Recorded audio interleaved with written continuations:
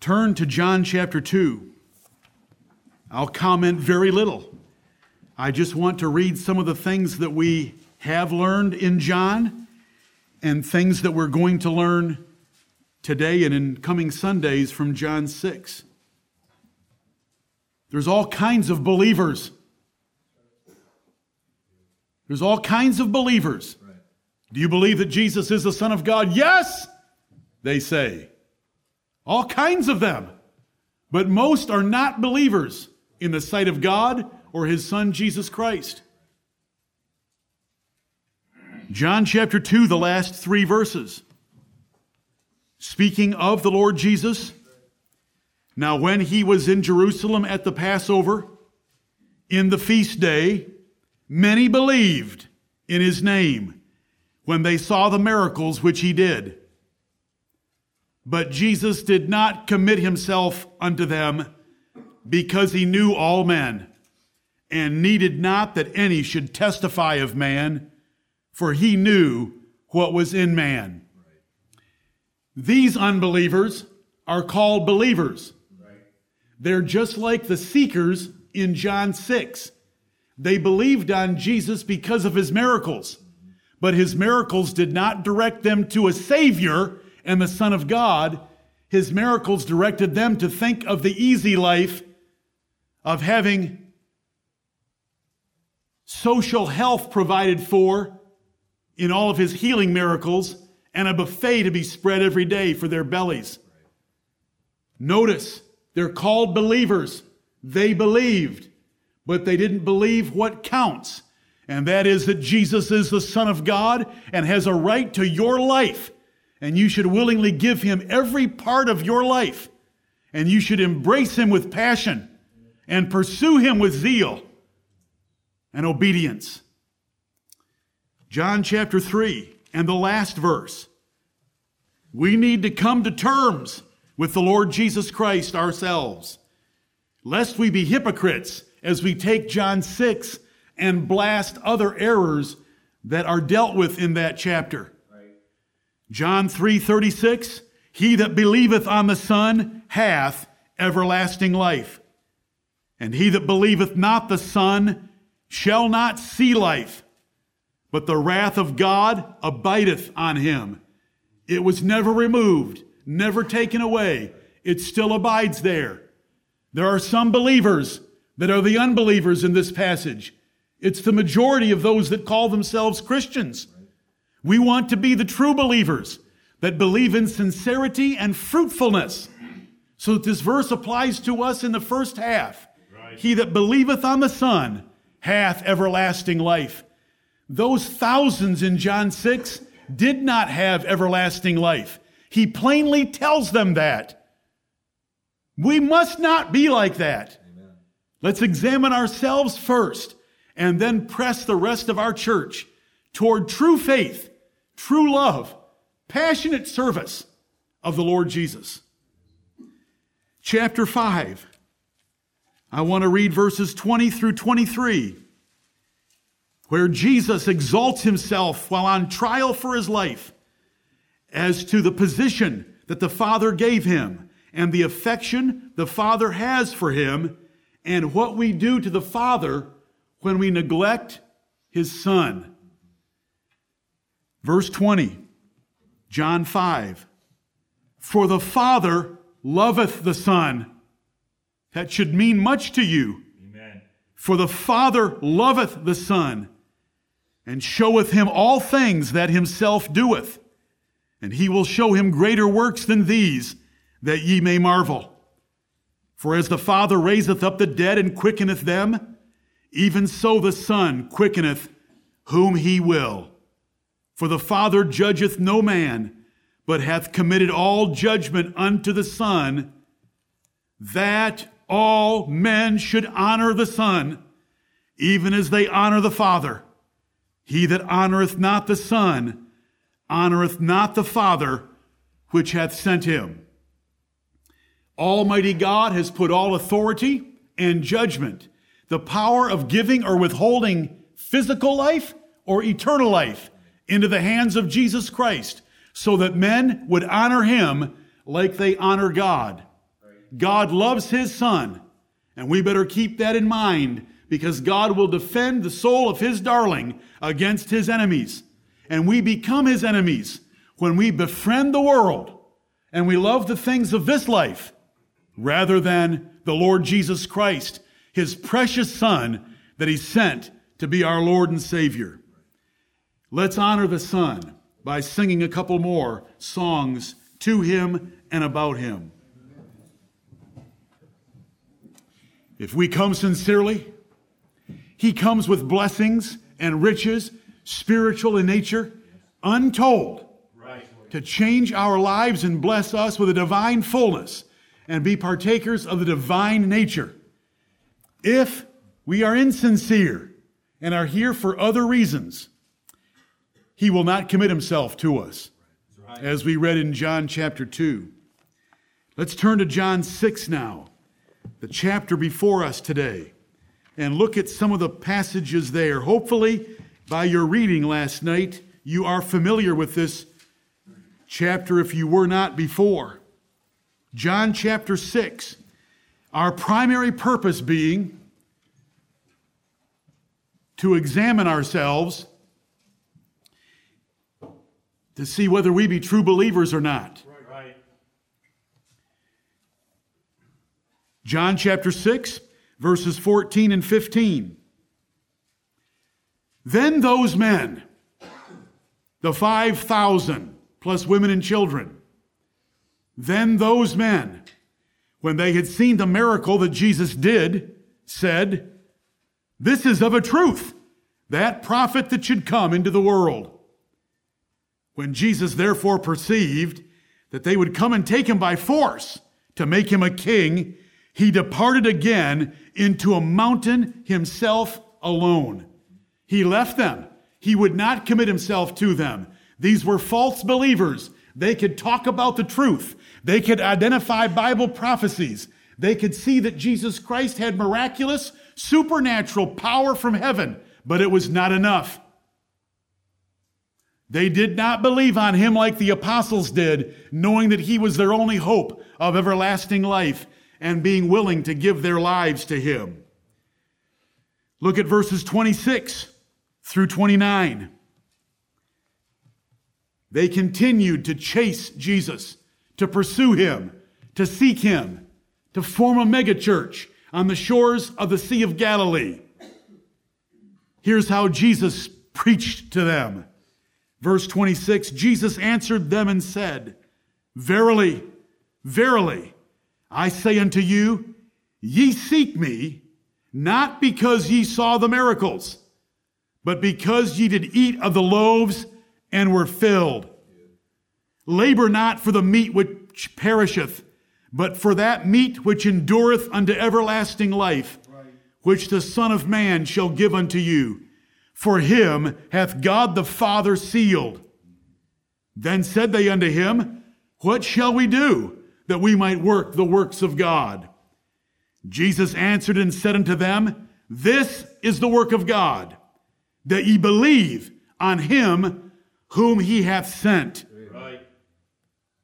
The work, not the works of Moses, not the works of citizenship that Moses required to get the free bread for 40 years in the wilderness. The work here is a spiritual work of believing on the Lord Jesus Christ and receiving him as the sustenance for our souls and the only hope of everlasting life. Right. Jesus condemned them. He identified their hearts because he can perceive. And he knows all the thoughts and intents of your heart and my heart this morning. And so we want to examine ourselves and purify our hearts.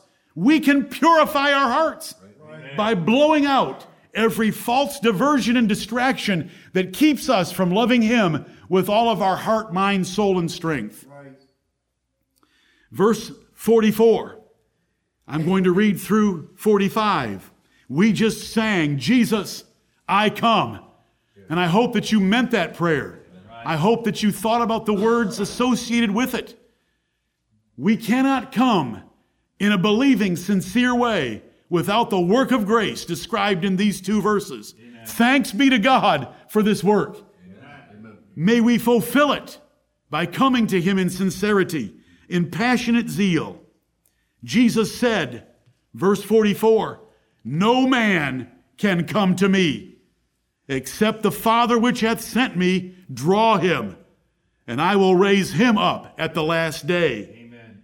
It is written in the prophets, "And they shall be all taught of God. Every man therefore that hath heard and hath learned of the Father cometh unto me." God does a teaching ministry inside us that I can't do and you can't do. It's a teaching ministry inside us that involves the giving of eternal life and spiritual life and writing his law and his commandments in our hearts and in our minds and directing us to Christ and then moving us toward him by opening our hearts like he opened the heart of Lydia. Right. And no man will come to Christ in the way that we're describing without his grace. Thanks be to God for such a blessing. Right. Because of us rebel sinners, we would never come to him without his powerful help. Yes. Look at verse 53. Here's our Lord's spiritual metaphor that is missed by the vast majority of those that call themselves Christians. They wanted food, they wanted meat, they wanted bread. Jesus used their carnal desires as his metaphors to punish them for John chapter 6. Because the words that he spoke to them were spiritual and they were based in eternal life. As verse 63 tells us, they did not get the spiritual metaphor. I hope that you do. 53 through 56. Then Jesus said unto them, "Verily, verily, I say unto you, except ye eat the flesh of the Son of Man and drink his blood, ye have no life in you. Whoso eateth my flesh and drinketh my blood hath eternal life, and I will raise him up at the last day. For my flesh is meat indeed, and my blood is drink indeed. He that eateth my flesh and drinketh my blood dwelleth in me, and I in him." Amen. We eat flesh and we drink beverages to sustain our natural lives. This is spiritual food for everlasting life. Amen. And to be raised up in the last day. It is to believe on the Lord Jesus Christ in a passionate, sacrificial, submissive, repentant way is to eat his flesh and to drink his blood. It is to embrace him as the only Savior possible for you from your sins and the gift of eternal life. This kind of preaching, spiritual preaching, this kind of preaching, harsh and hard preaching. When I say this kind of preaching, I mean the preaching of Jesus in John 6 has these results. Verses 66 through 69. From that time, many of his disciples went back. His what? His disciples. They pretended to be followers of Jesus. From that time, many of his disciples went back and walked no more with him. Then said Jesus unto the 12, "Will ye also go away?" Then Simon Peter answered him, "Lord, to whom shall we go? Thou hast the words of eternal life. Amen. And we believe and are sure that thou art that Christ, Amen, the Son of the living God." Amen. Amen and amen.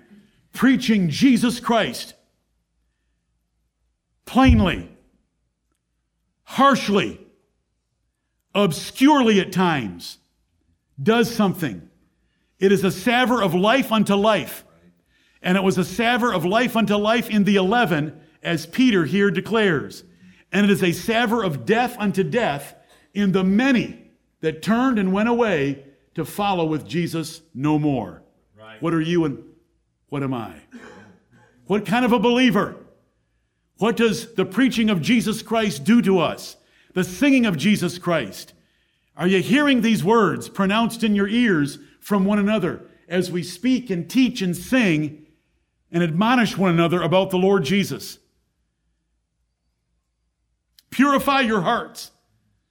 Examine yourselves whether you be in the faith. Know ye not that Christ is in you, except ye be reprobates? That's the way Paul talked to his churches. I'm not going to talk any other way. Amen. I don't care what anyone wants me to talk like in the pulpit. None of them know the burden of the responsibility. Right. None of them know the Word of God, or they wouldn't have a different thought. Right. The Word of God is, if any man love not the Lord Jesus Christ, let him be anathema, maranatha. Amen. The Word of God is, you do not seek me because you love me as your Savior and want to submit and obey me as your Lord. You want me to feed you. You want me to bless you on your job. You want me to keep your family together. You want these other carnal pretenses for following me. Brethren, let's examine ourselves that we love the Lord Jesus Christ, Amen. That we would run to Him, that we would hike 75 miles north from Jerusalem to the shores of the Sea of Galilee, to fall at His feet, to stand and watch Him multiply the loaves and the fishes, and to say, I am the bread of life that came down from heaven. Right. Let's eat Him today by embracing Him and believing on Him. Yes. It is contrary to our flesh. It is contrary to the world. It is contrary to the rest of Christianity. We stand among a very few, a very small remnant in the world today that wants to be the true followers of the Lord Jesus Christ for no other reason, for no movement by amplified music, for no movement by social connection and advancement, by friends and peers in some church. We're here because we love the Lord Jesus Christ. Amen. And we want to love Him more. Right. So let's sing a couple more songs. Join me in the 6th chapter of the Gospel of John. Amen. A wonderful chapter of 71 verses. Poorly taught worldwide, poorly understood by most, but such a blast against easy believism, such a blast against seeker-sensitive church growth gurus and their plans for churches. Wonderful chapter. Wonderful chapter.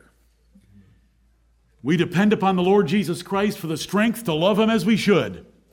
But He has given us the energy in our souls and a new man, whereby we can choose to purify our hearts, casting away, cleansing our hands from all filthiness of the flesh and spirit, to pursue Him more perfectly. And so we come into the house of the Lord for reminders to love His Son better. The Lord has led us to John 6. The Lord wrote John 6. I didn't plan John 6 for today. The Lord planned John 6 for today. Amen. Do I try to make things and bend things around the Lord's plan for John 6 for us today? Most definitely. Amen. Because I trust His plan. Amen. I trust His words. Amen. And I want you to enjoy and learn, be convicted and moved by the 6th chapter of John. Will you take a hike with me? Yes. Out of Jerusalem, and let us hike 70 to 85 miles north.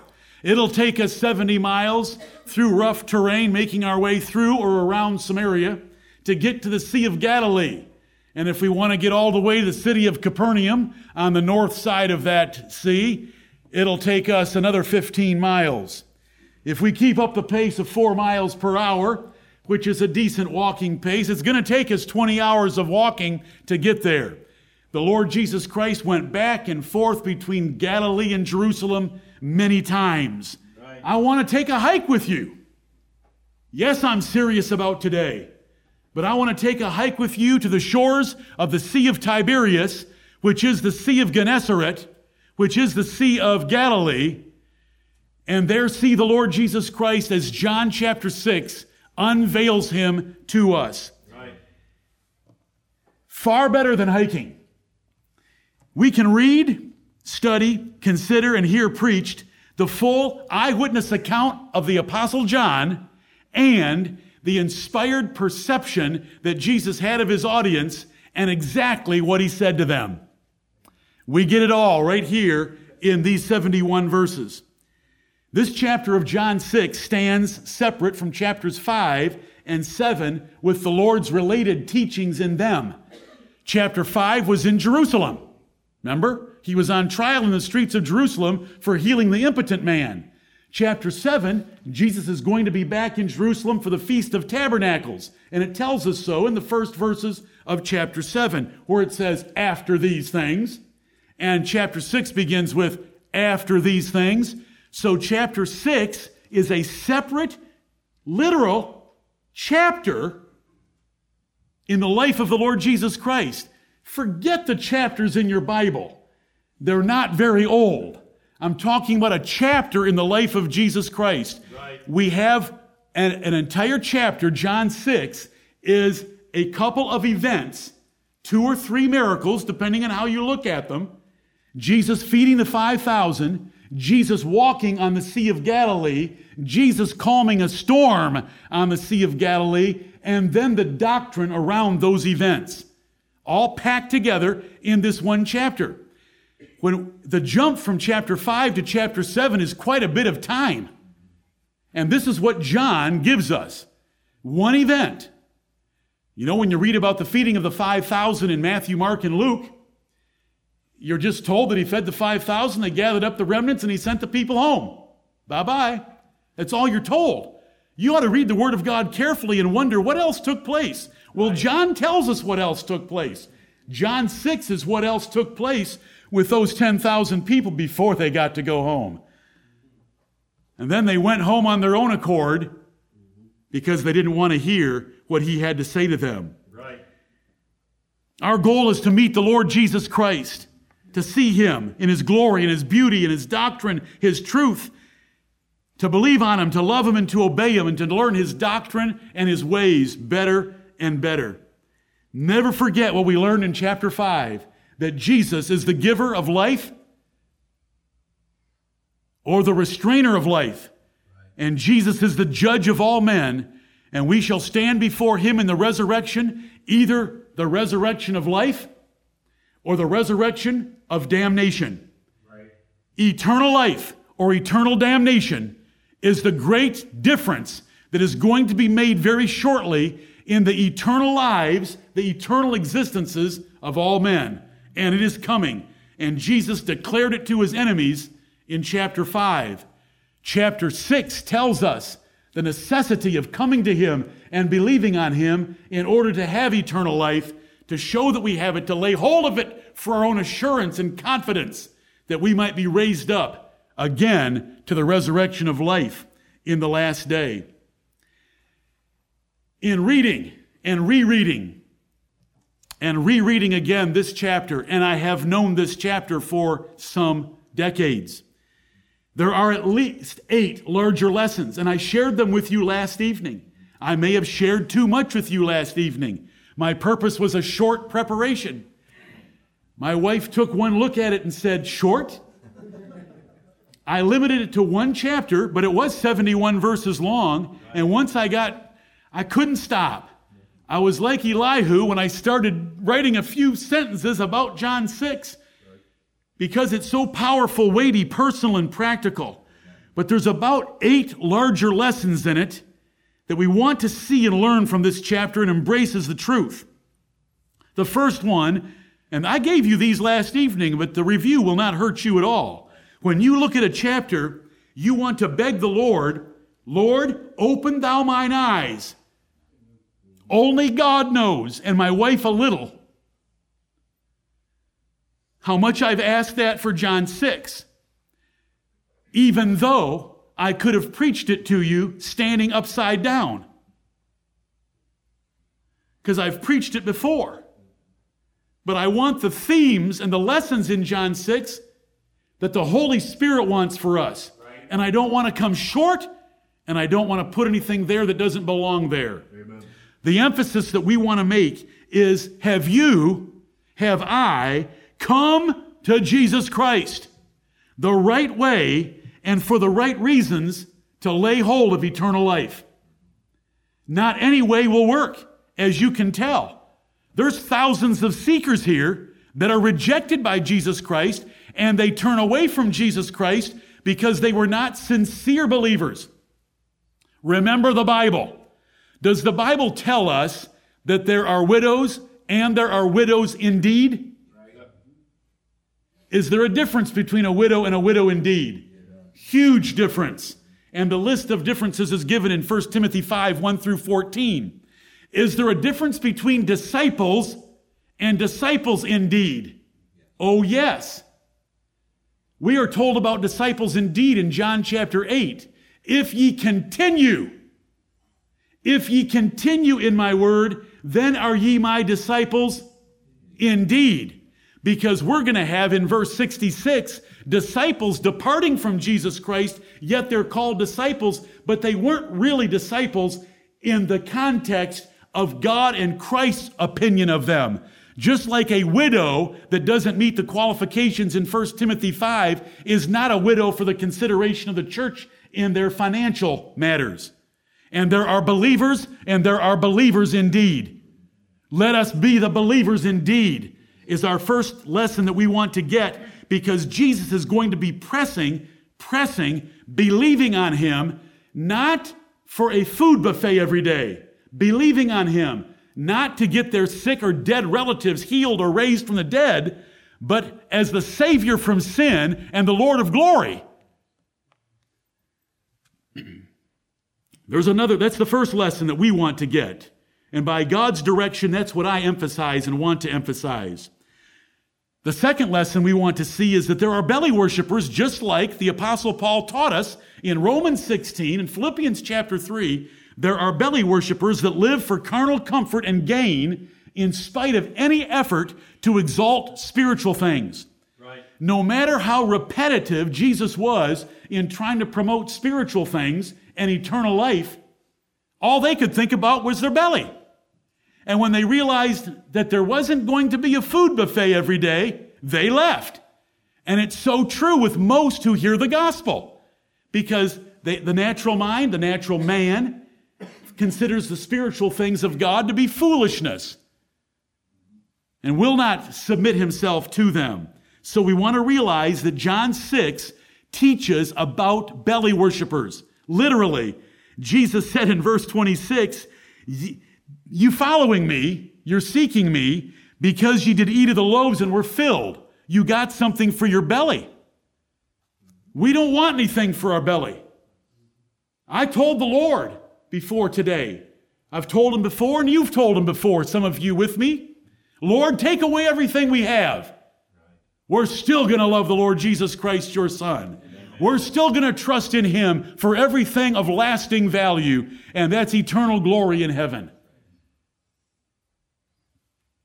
Number 3, without God electing to eternal life and a prior work of grace, there cannot be true faith. That's right. I was taught as a child and memorized as a child, a single-digit child, John 6:37b. Him that cometh unto me, I will in no wise cast out. That's how I was taught John 6:37. Him that cometh unto me, I will in no wise cast out. But look at that verse. It says, all that the Father giveth me shall come to me. You folks aren't coming to me because the Father didn't give you to me. Right. I'm here in this world to do one thing, to lay down my life for those the Father gave me. By the way, in case you didn't understand me, you're not part of that. And the only way that those that the Father gave me will come to me is when he draws them to come to me. And he's got to teach them from the inside out before they will come to me. And brethren, if you love the Lord Jesus Christ this morning, if you want to take a hike to the Sea of Galilee, if you want to study and learn and submit to John chapter 6, thank God. Because not only did he give you to the Lord Jesus Christ, but he drew you to him, or we would have no interest in him. You would want me to tell you some stories about the Manning Award that was won by Deshaun Watson for the second successive year in a row, or the Bowden Award that I participated in a live premiere in Charleston this past couple of weeks that was also given to Deshaun Watson as the finest Christian student athlete in America. And blah, we could just talk about all kinds of current events, and we could talk about Deshaun Watson being a Christian and Dabo Sweeney being a Christian and blah, blah, blah, and we could all go home feeling fat and happy. But that is not what Jesus did. He didn't go around pounding people on the back and say, "Wasn't that the best fillet of fish you've ever had?"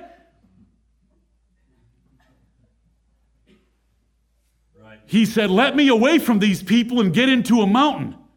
And if I've got to walk across the Sea of Galilee to get there or to get back, I'm willing to do it to get away from these people. They want to make me a king so I can be their vending machine." It's unbelievable. You read Matthew, Mark, and Luke, and you don't learn all that about this particular miracle. But you read John, and we get this whole 71 verses packed around this miracle of feeding the 5,000. So without God electing to eternal life, we have 644, no man can come to me. And in case they missed it, Jesus repeats it in 65. Therefore said I unto you that no man can come unto me except it were given unto him of my Father. From that time they turned and went away, because God had not given it to them to come to Christ. I remember learning this chapter 40 years ago. And not only is it in verse 44, and I'm saying this so that some of you will know how to use John 6 in sharing the truth of the gospel with others, it's in verse 65 as well. Jesus refers to what he said in verse 44 by repeating himself, because it's an explanation as to why his large church didn't want to be Christian. Though they called themselves the first Christian church of Galilee, because they wanted to make Jesus king. There's never been a praise band like this praise band. Hillsong was put in the shade by the singers that wanted to make Jesus king.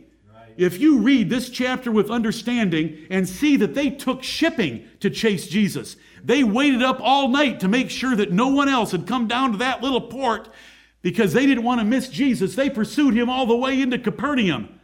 They told him that they believed his miracles. They were moved by him. They asked him, "What must we do to work the works of God?" They were intense. They were aggressive. They were bold. They were forceful. Forceful makes a great rock band. Don't you understand that? This praise band was unprecedented, and it hasn't been followed since. And Jesus rejected it all. Right. There's going to be so many sermons preached today with little platitudes in them about how you can prosper in life and you can be a champion. God wants all of you to be champions. No, God wants his son to be champion, and he's made him champion, and he is a champion, and he's defeated all his enemies, and he's about to show it to the universe, and I love my champion. Amen. I don't care what he does with me. He can glorify himself through me and do it any way that he chooses. Right. But he's my champion. He's my hero, and he's my star. He's the bright morning star. Right. Number 4 of lessons or themes of this chapter. The third one was God's electing grace and the prior work of grace before anyone will ever believe. Number 4 is the market objectives and the methods of seeker-sensitive megachurch gurus like Rick Warren, Joel Osteen, Bill Hybels, and others are unscriptural. Jesus didn't do anything like that. Jesus was not seeker-sensitive. More on that in a moment. Jesus was insensitive to seekers. Brother, there's so many problems with the seeker-sensitive movement, they don't even know how to define words. What they mean by a seeker is a person that hates going to church. That's what they mean by a seeker. They are called the unchurched ones that sit at home and sleep in on Sunday and watch TV and don't want to go to church because it's boring. That is what they call a seeker. The reason they call them a seeker is that there's a latent seeking inside them that they can bring forth by offering a church that pleases them. So they alter church worship in order to get people that hate church to come to church. They no longer call it a church. You notice that, don't you? They no longer call it a church, and they certainly don't want to call it a Baptist church. And it's because if they turn the music up loud enough, and they let you dress casual enough, and they have good enough Starbucks there, and they have little small groups for Harley riders, and they'll let you get tattooed in Jesus in a back room, They'll all come. And all of a sudden, look at all these seekers we have here. Well, there were real seekers here around the Sea of Galilee. They weren't brought here by the loud music. They weren't brought here by tattoos. They weren't brought here by little sermonettes that are blasphemous and heretical in their content and form of presentation. They were seekers because they saw the supernatural power of Jesus Christ performing miracles. Right. First healing, then multiplying the loaves and fishes. And that was not good enough. Oh, Lord, help us. The market objectives. Churches today pick their market niche. They do market surveys. It's all based on social studies. And find out how they're going to reach the masses to make them feel comfortable in their church. And so they alter it greatly. They have smoke, light shows, crashing music, crazy events, anything to make everyone feel comfortable, like they're at a nightclub, like they're at a pep rally for a sports team, instead of being in the house of God, where the Bible tells us in the New Testament that our worship is to be reverent and with godly fear in order to be acceptable to Him, because our God is a consuming fire. Right. Number 5, many talk about Jesus. Many talk about Jesus. But it is another Jesus, another Spirit, and another gospel. Paul told us so in 2 Corinthians 11, 3 and 4. And that other Jesus, and that other Spirit, and that other gospel are from the devil himself. Right. They're not missing the boat by a little bit. They're missing the boat by a lot. They're from the devil himself. 2 Corinthians 11 tells us that. The name of Jesus doesn't mean anything to him, and it shouldn't mean anything to us.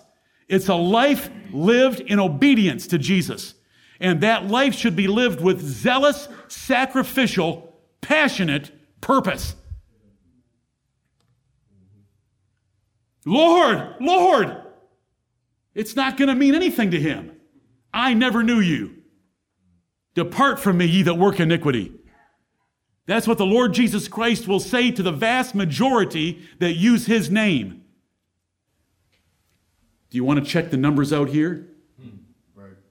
How many did we have to start with when Jesus opened the doors to the first church of the Galilees?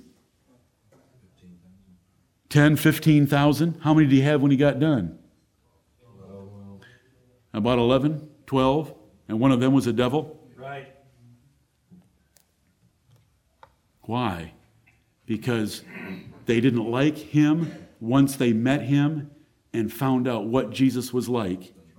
And they didn't like what he wanted from their lives. So they left and went away.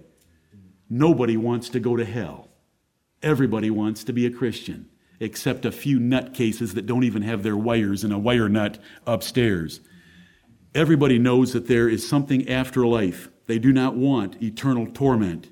So they want to be a Christian. Nobody wants to go to hell. They'll believe on Jesus. Just give them a good meal, turn the light show on, crank the rock and roll music up. They'll come forward in the droves because their buddies are. They'll get down front. They'll punch each other's biceps. They'll invite Jesus into their heart, and they'll all go to hell. Because if that pastor were ever to get up in that pulpit and preach the Word of God and its demands on their lives, Right. that crowd would be thinned so greatly and so quickly. I hope that you read one of the little links that I sent you this past week in the Friday update, sent to me by our brother Tim in St. Louis of Calvary Baptist Church in Washington, D.C. Yeah. If you were to have read that, and it wasn't long, but it was informative of the state of things in Baptist churches in America. Right. How do you get to the place where you as a church will vote to have a married lesbian couple be your co-pastors? What has happened? John 6 was not preached the right way. Right. And so you start down the road of another Jesus. And Jesus is kind. Jesus would never offend anyone. Listen, in John 6, Jesus offended everyone. And he offended everyone repeatedly. And I don't want to make that our hobby horse.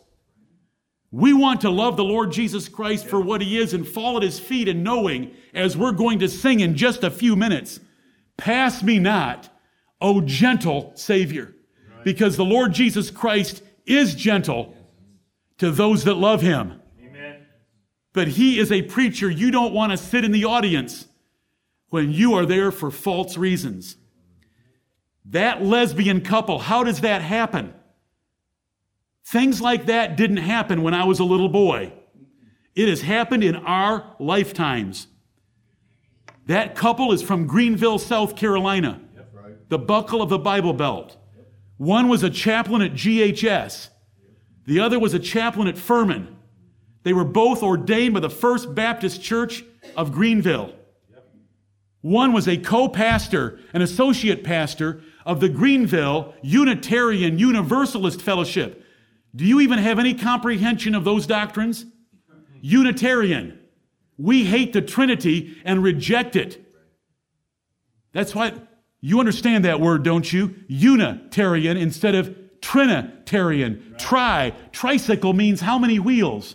3. Trinitarian means 3 persons in one Godhead. Unitarian, there's only one. Universalist, everybody gets saved and goes to heaven. Listen, I'd preach universalism if I could. You'd love it if I could preach universalism, but it's not the truth, so we're not going to preach it. How do things fall apart so much that Calvary Baptist Church in Washington, D.C. would go that far down the tubes to that abominable perversion that they've invited upon themselves? Because we fail in holding strictly to what the Bible presents about Jesus Christ and his doctrine. Right. And it's in John 6. That was number 5. Number 6, the lessons or themes we want to get. Do you understand and accept that preaching as Jesus preached can be hard, can be harsh, can be offensive, can be obscure, can be so spiritual that many people aren't going to get it? That's the way Jesus preached. That's the way we want to preach. Number 7, the Roman Catholic heresy of transubstantiation in their Mass. The Roman Catholics believe that little sun wafer that you put on your tongue and dissolves, called their Mass, called the host, the cracker god that they worship, they get their doctrine largely out of John 6, along with 1 Corinthians 11, where Paul said, quoting Jesus in the Lord's Supper, "This is my body." They take it literally. They go into John 6 and take these words literally, "Except a man eat my flesh and drink my blood." They believe in their little cracker is the full body, blood, soul, and divinity of Jesus Christ out of this chapter. So it's one of the lessons that we will cover. Communion isn't even referenced, not even loosely, in John 6. The eating and drinking Christ is not what we do at the communion table. It's what we want to be doing right now by believing on him as the Son of God, the Savior from sin, and the coming Lord of the universe. Amen. Number 8, there can be spiritual application to words in the Bible that we cannot minimize or overlook. Let us always be looking for the spiritual sense of words, if there might possibly be a spiritual sense we ought to put on them.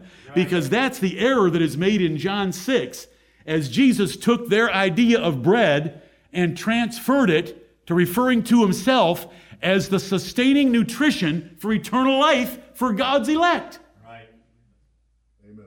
It's a spiritual book we're reading, yes. So we want to be careful with it. Brethren, we can make a strategic mistake, and I shared this with you last evening. I can make a strategic mistake, and I've seen it made many times. I've made it in my past by emphasizing any one of these lessons out of proportion to the others. Right. Arminians stress believing on Jesus. See, all that mattered to them was John 6:37b. Him that cometh unto me, I will in no wise cast out. See, they didn't like that first clause, all that the Father giveth me shall come to me. You understand? Right. So Arminians go into this chapter, and they come out with how easy and comforting Jesus is to get people to believe on him. Him that cometh unto me, I will in no wise cast out. And bye-bye to John 6. Holiness, folks, stress the belly worship that's evident in this chapter and the carnal aspect of seekers and end up being negative coming out of John 6. And we don't want to be negative. We want to be positive and embrace our Savior. Primitive Baptists and those like them stress the doctrine of electing grace that's only here in a few verses from 37 to 44 primarily. And they understate the role of faith because they've got so many unconverted elect. New Calvinists stress the errors and heresies of seeker-sensitive gurus to understate the importance of faith. Separatists of a strict kind stress the true Jesus Christ against fakes, and they understate the role of faith. I want to emphasize the role of faith. We want to believe on the Lord Jesus Christ and be true believers, believers indeed, disciples indeed, like Peter was. How did Peter back up his words? We believe and are sure that thou art that Christ, the Son of the living God. How did Peter back it up?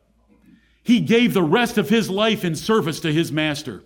And he suffered, from what we know from history and tradition, he suffered crucifixion upside down because he wouldn't be crucified like his Lord. What are you doing to show that you're a true believer? It's evident. There's seekers in here. We want to get rid of them. We're going to pray to get rid of them in the second service. There's only a few that remain that truly love Jesus Christ and want to live for him and will sacrifice anything, will passionately participate in every opportunity, that love him, that love his holiness and love his righteousness, and do not get distracted by all the little soap bubbles of this life. And the soap bubbles might be dear to you, but they're not dear to God. Right. What's dear to God is his dear Son. Right. Apologists might stress the hardness and harshness of his preaching, but they end up stressing that and they understate faith. Protestant reformers or some Baptists could take this chapter and blast against Catholics and miss the importance of us coming to Christ. Hermeneutists, or those who love the hermeneutics or spiritualists, can so stress the Lord's metaphors to miss the real, literal, now role of faith. And that's what we want. We want to keep all 8 lessons in balance, pointing us to faith in Christ against our flesh. Let's run with eager hearts and minds to see Jesus and to hear him and to embrace him and to say with Isaiah, Lord, here am I, send me. Right. To say with Saul of Tarsus, Lord, what wilt thou have me to do? Throw away everything else. Yes, you've got to go to work. Yes, you've got to stay married. Yes, you still have children, but they should not be creeping into your love of Christ and your service to him and your devotion to him and your passion for him and your passion for his people. Like the apostles who give us a great example. I remember 40 years ago hearing that Romans 9 was the great sifter. Romans 9 is only a great sifter to someone who's infatuated with the sovereignty of God in election and predestinating grace. You'll say, don't you love those doctrines? Oh, yes, I do love them. Right. But I love something more than that. Amen. The devils love that same doctrine, know it, believe it, and tremble at it. I want to love the Jesus of John 6. Amen. I don't want to be in love with the truth, some body of knowledge out here.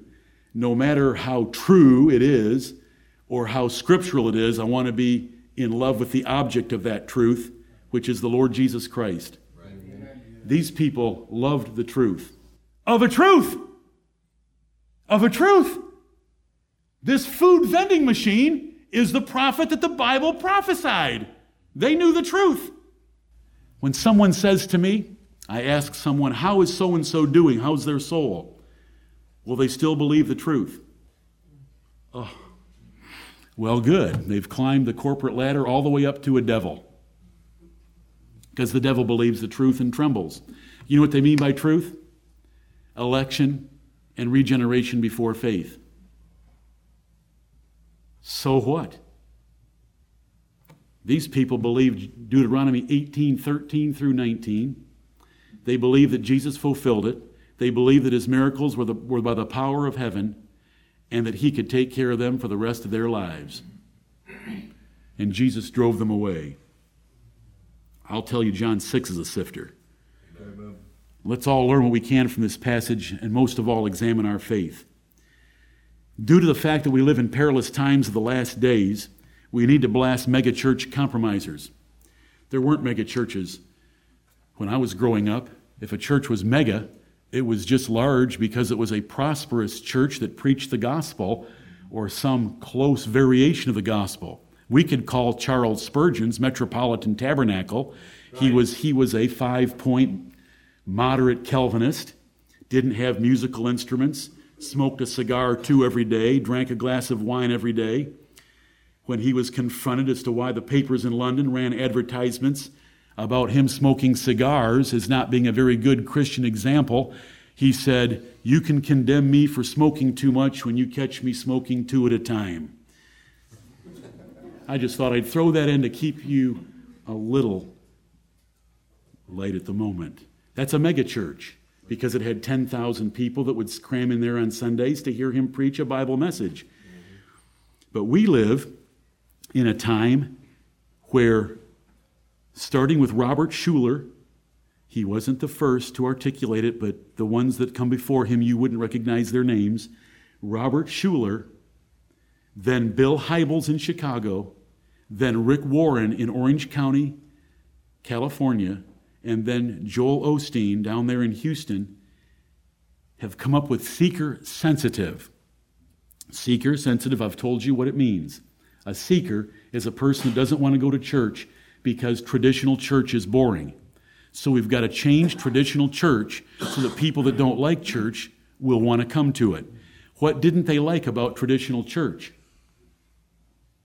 Singing, boring old doctrinal hymns,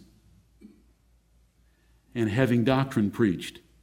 Did the Bible warn us about seeker-sensitive times? Amen. When the Bible said the time will come when they will not endure, when they will no longer endure sound doctrine, right, but will heap to themselves teachers like these guys, having itching ears. They want the lusts of their flesh scratched by an entertaining, dramatic presentation with smoke, strobes, lights, junk, garbage, and ridiculous little Bible blasphemous sermons.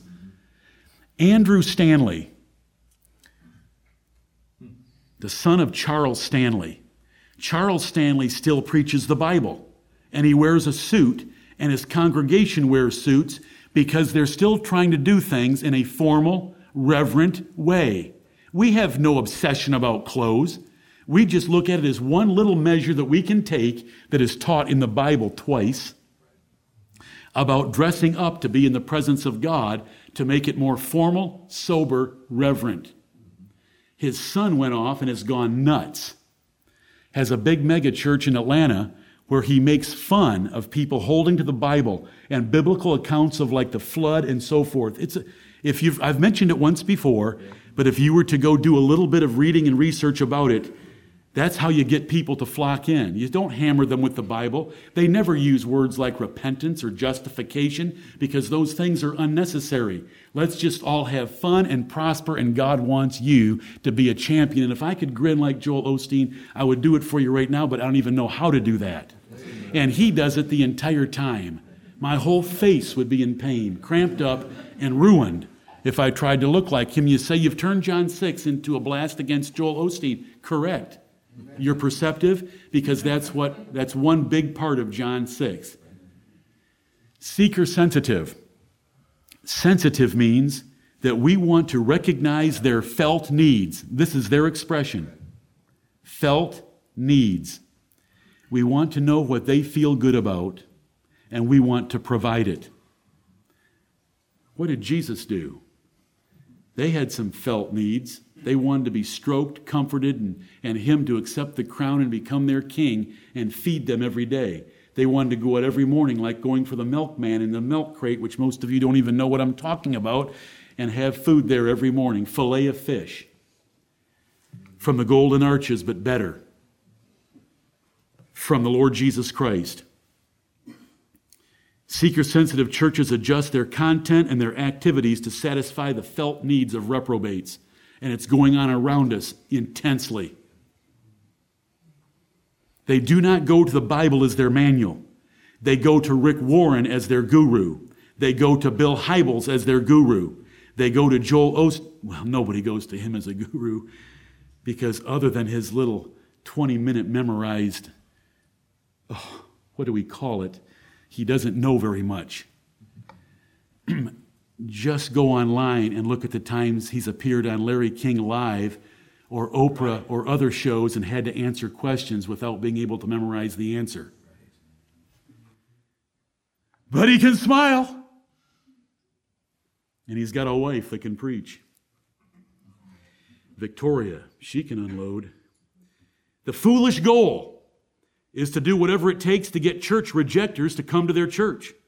Attire is changed, music is changed, instrumentation is blown up, amplification, drama, chats, videos, events are continuously modified for worldly appeal to see which church can do better than the other one to keep their membership growing and to encroach on the other. You know, Stephen Furtick in Charlotte's one of my favorites, if we're talking about favorites. And Elevation Church, and Perry Noble locally was, and Ron Carpenter, the apostle at World Redemption Center, it gets to be added to this list of names I've already given. It's seeker-sensitive religion, and John chapter 6 undoes it. And see, once you leave the Word of God, and it is no longer the anchor and the parameters and the limiters on what we believe and what we do, you end up Calvary Baptist in Washington, D.C. Because what will keep you from ending up there? Because the world is telling you, and our government is telling you, that that is good. So what will keep you back? Only the Word of God can keep you back, which means we can't compromise the Word of God at all at any point or turn. We want to do it just the Bible way. If it's boring, the people of God that are born of God, taught of God, drawn by God, will believe on Jesus Christ in spite of the boringness that you think is here. Right. And that excitement that is elsewhere is not the excitement of the Holy Spirit. It's not the excitement of the true Jesus Christ. It's not the excitement of God. It's the excitement of the devil and his spirit. Paul said so. Right. We're going to preach Christ and Him crucified. We're going to dumb the message down to just lay Him on the table, the Lord Jesus Christ. We're going to take hikes to the Sea of Galilee and leave it there with what God has done in your hearts to believe on the Son of God. Amen. A problem for this heresy is the simple Bible truth. Who seeks whom? They call them seekers. Romans 3 says, there is none that seeketh after God. Right. In fact, it says, I am come to seek and to save that which was lost. Right. The real seeker is Jesus Christ, and He came after us. Amen. Another problem is the Bible's strict standards that I just quoted to you. What is the cure for this church dilemma? Paul described a church dilemma. For the time will come when they will no longer endure sound doctrine, but shall heap to themselves teachers, having itching ears, and shall turn their ears away from the truth, and be turned unto fables. What's the cure? Preach the word. 3 words. Preach the word. Yes. We don't tell stories. We don't amp up the music. We don't have programs. We preach the word. If you have been born again and drawn by God to Jesus Christ, you love John 6 just reading it, let alone thinking about it, let alone hearing it preached and delighting in the lessons that are contained in it. Amen.